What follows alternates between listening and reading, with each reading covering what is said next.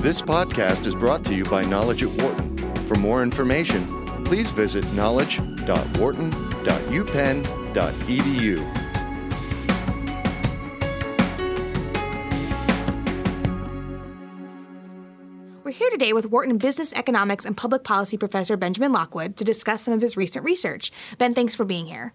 Thanks for having me. So first of all, could you give us a brief summary of your research, what you were looking at? Sure, gladly. So my research focuses fundamentally on tax policy, issues of redistribution and rising inequality.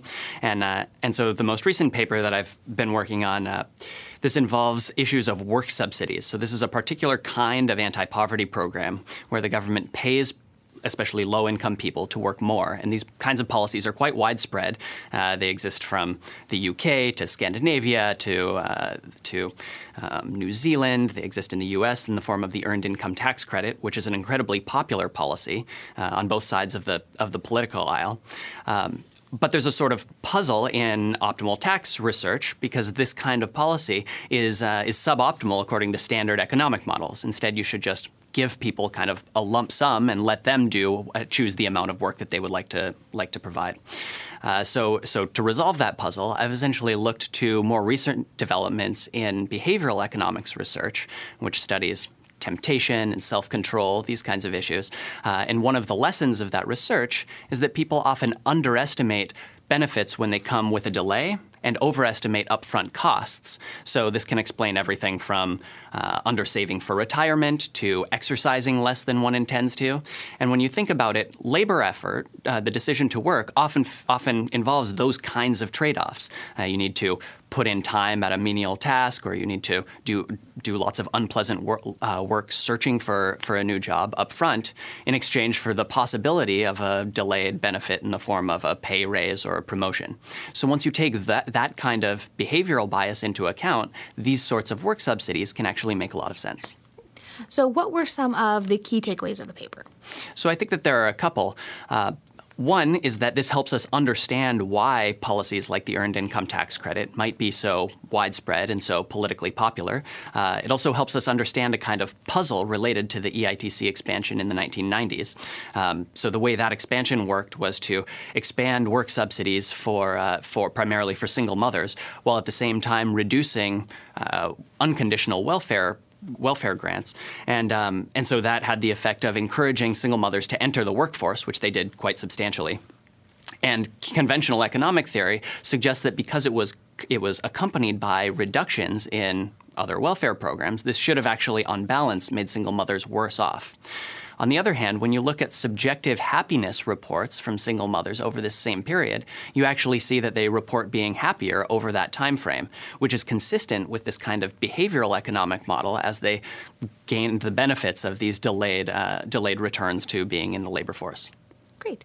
And so if I am either a policymaker or even just the average person, what are some of the practical implications of this research?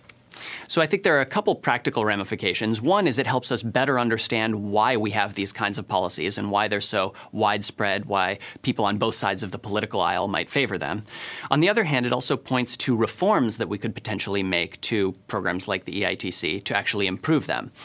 So one type of reform would be to expand the program from its current more narrow focus on families, primarily single mothers with children, to also expand it to families without children, single men, and the like, because those types of workers also face these delayed benefits in exchange for upfront costs of work. On the other hand, it also suggests how the structure of the timing of EITC benefits could be improved. So the EITC is currently paid out as one lump sum at the end of the tax year, and that results in many people taking out loans against those anticipated refunds, often at very high interest rates in excess of 150% at an annualized level. So by paying out EITC benefits more frequently throughout the year, we could avoid those kinds of high-interest loans by providing people the liquidity they need more frequently. Now, with that also, though, would you have to consider that is less delayed gratification in a way because they'd be getting it over the course of the year as opposed to waiting till the end? Yes, exactly. So, in fact, that's part of the benefit of that sort of alternative timing structure. If we can pay those benefits more frequently and closer to the time that the work is actually performed, then we can help mitigate this temptation to sort of sit back and not think as much about those delayed benefits. Because people can connect it more directly to Yes, the work. exactly. Great. And so what's next for this research? What are you going to look at? How are you going to follow this up? Sure. So I think there are many different contexts where it's helpful to build considerations of behavioral temptation and self-control into models of optimal redistribution. So the next project that I'm working on along these lines is actually looking at sin taxes, like this more recent soda tax that the city of Philadelphia has introduced. So one of the kind of rationales for those kinds of policies is that they help discourage unhealthy behavior, in this case, consuming sugary beverages, hopefully then reducing the incidence of obesity and diabetes. But at the same time, one perceived cost of those policies is that they can tend to be really regressive, falling heavily on lower income consumers. So this more recent research that I'm looking at sort of weighs those benefits and costs against each other to try to find the optimal point, and also looks at other possible policies like making the income tax more progressive at the same time as we increase sin taxes like a tax on soda to kind of offset those regressivity costs. Thank you so much for being here. My pleasure. For more business news and analysis from Knowledge at Wharton, please visit knowledge.wharton.upenn.edu.